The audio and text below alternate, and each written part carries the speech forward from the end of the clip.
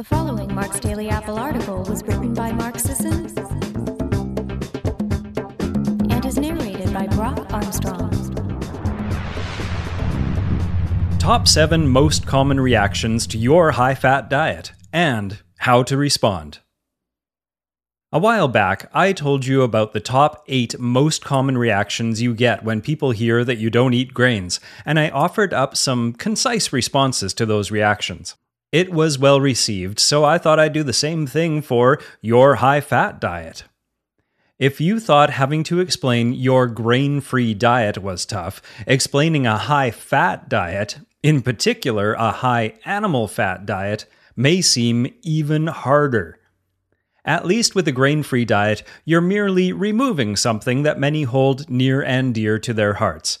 It's healthy and delicious, sure, but at least you're not adding something that will actively kill you. Fat is the deadly thing for many people. It's fat, for crying out loud. It's bad for you. Practically poison. Everyone knows it. I mean, have you seen what fat down the kitchen drain does to your plumbing? Actually, like the grain-free diet, explaining the high-fat diet is not that hard. I'll even promise you that there are ways to do it, explanations and answers that don't make you seem like a crazy person who hates his heart. I make no such promises for those of you with a stick of butter with bite marks in it, or a tub of coconut oil with a greasy spoon beside it in your office desk, however. Now, let's get right to their questions and responses you can use. Isn't all that fat gonna glom onto your arteries? That isn't how it works. Atherosclerosis is caused by oxidized LDL particles penetrating the arterial walls, inciting inflammation and damaging the arterial tissue. It is not caused by fat mechanistically attaching itself to the surface of the arteries like fat in a kitchen pipe. Also, it's not like you eat some butter and that butter gets directed straight into your bloodstream. Your blood doesn't have oil slicks running through it or congealed droplets of grease gumming up the passageways. You are the product of millions and millions of years of evolution, and I think our bodies can do better than trying to ape modern plumbing. Short response: my arteries are not pipes. Fat is not solidifying in my body like it can in your plumbing. Atherosclerosis is a complex process with dozens of factors beyond what is in your diet, let alone the fat content. Isn't all that cholesterol going to raise your cholesterol? If I were a rabbit, sure. When you feed cholesterol to an herbivorous animal, like a rabbit, whose only encounters with dietary cholesterol occur in a lab setting, their blood lipids will increase and they will usually develop atherosclerosis. For many years, the cholesterol-fed rabbit was a popular method of studying heart disease and gave rise to the now popular idea that dietary cholesterol also elevates blood lipids in humans, thus immediately condemning them to a heart attack naturally. Except it isn't the case. Save for a select few who are hyper-responders, the vast majority of people can eat cholesterol without it affecting their cholesterol levels. And even when dietary cholesterol affects blood lipids, it's usually an improvement, increasing HDL and the HDL to TC ratio, while leaving LDL mostly unchanged. As for where all that blood cholesterol comes from, we make pretty much all the cholesterol in our body in-house, and dietary cholesterol tends to suppress endogenous cholesterol synthesis. Boy, between staying local and only making as much as we need, our livers are downright green. I bet our HDL is GMO-free and organic to boot. Not so sure about those sneaky LDL particles, though. Short response: dietary cholesterol does not affect total blood cholesterol. In fact, when we do eat cholesterol, our bodies make less of it to keep our blood levels in balance. Isn't all that fat going to make you fat? Fat doesn't make you fat. While you can technically overeat enough fat calories to accumulate adipose tissue, thus getting fat, this is a difficult feat for two primary reasons. Fat is very satiating, especially when paired with low-carb eating. Grass-fed pot roast, ribbed with yellow fat, connective tissue, and ample protein is far more filling than some crusty bread spread with butter. You'll eat a decent slice of the former and be done. But you could easily polish off half a loaf of the latter with half a stick of butter and still be hungry. It's difficult to overeat on a high-fat, low-carb diet.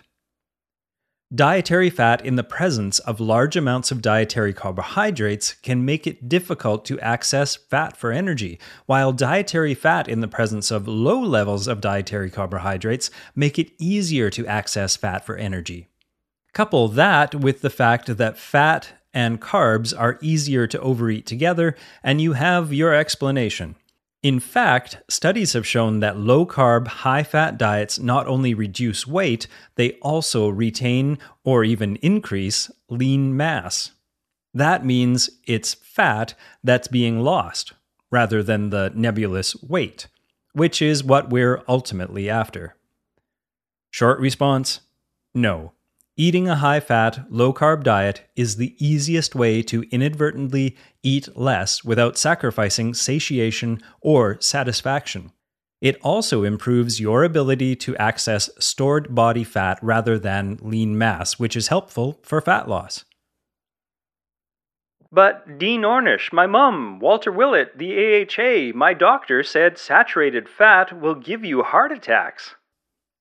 They all may say that and sound pretty convincing as they say it, but the science says differently.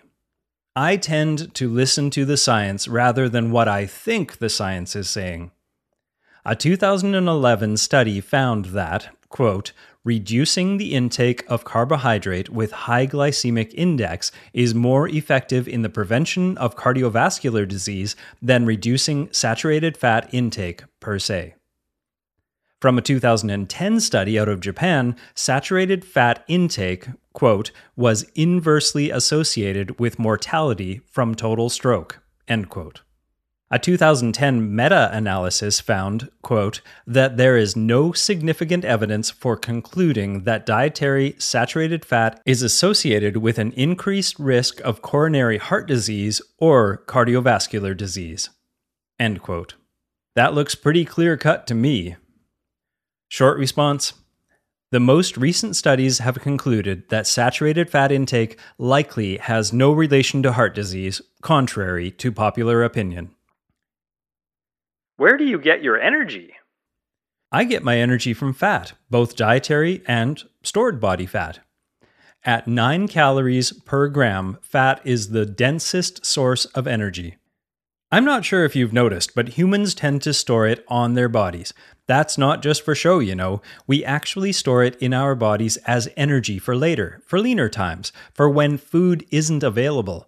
Fat is the ideal energy source for life's daily activities. Walking, working, even going for a hike or a light jog, all access the oxidative or fat-based energy pathway. Carbs only really come into play when you're doing repeated bouts of intense exercise like sprint intervals or high-intensity endurance training. But for just about everything else, fat is king. Short response: fat is the body's preferred and most reliable form of energy, which is why we store excess energy as fat on our bodies. Unless you think we accumulate body fat just to make pants fit tighter. But isn't fat totally free of nutrients? How do you get your vitamins if you're eating all that fat? The richest source of natural tocotrienols, vitamin E, potent antioxidants, is red palm oil, a fat. One of the richest sources of choline, a vital micronutrient for liver function, is in egg yolk, a fat. One of the better sources of vitamin K2, an oft-ignored nutrient involved in cancer prevention, arterial health, and bone metabolism, is grass-fed butter, a fat. The best dietary source of vitamin D, a nutrient most people are deficient in, is cod liver oil, a fat. See what I mean? Also, even when you're cooking with a fat that doesn't contain many vitamins, the fat is still going to improve the bioavailability of the fat-soluble vitamins like A, D, E, K, K2 in the food that you're cooking. Short response: certain fats like egg yolk, palm oil, extra virgin olive oil, cod liver oil, and grass-fed butter are some of the most nutritious foods in existence. And without fat in your meals, you often won't absorb all the nutrients that are present in other foods, like leafy greens, since many of them require fat for full absorption. Doesn't the brain run on carbs, not fat? Yes, the brain requires glucose. That is true. However, the brain is more of a gas/diesel hybrid. It can run on both fat and glucose. Ketones derived from fatty acids can satisfy the majority of the brain's energy needs, sparing the need for so much glucose. You'll still need some glucose, as the brain can't run purely on ketone bodies, but you won't need nearly as much. And, best of all, your brain will run more efficiently on a combination of ketones and glucose rather than glucose alone. That improved efficiency means you can actually function without food, since you have ample brain energy stores on your body. Even the leanest among us have enough body fat to last for weeks. And a high-fat diet allows you to access that body fat for brain energy. You'll no longer suffer brain fog just because your afternoon meeting went a little long and you missed lunch. Instead, you'll enjoy steadier, more even energy in mind and body. Additionally, your body, through a process known as gluconeogenesis, can make up to 150 grams of glucose a day, more than the brain ever needs, which is roughly 120 grams per day. Short response: while it's true the body requires some glucose for energy, using fat-derived ketones as well can make the brain run more efficiently and reduce its glucose requirements. On top of that, your body can probably create more glucose than your brain even requires.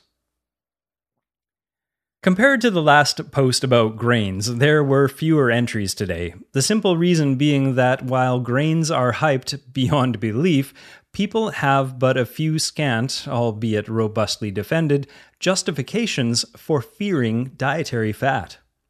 The backlash almost always revolves around the visceral fear of fat. It's a scary word after all, but it shouldn't be.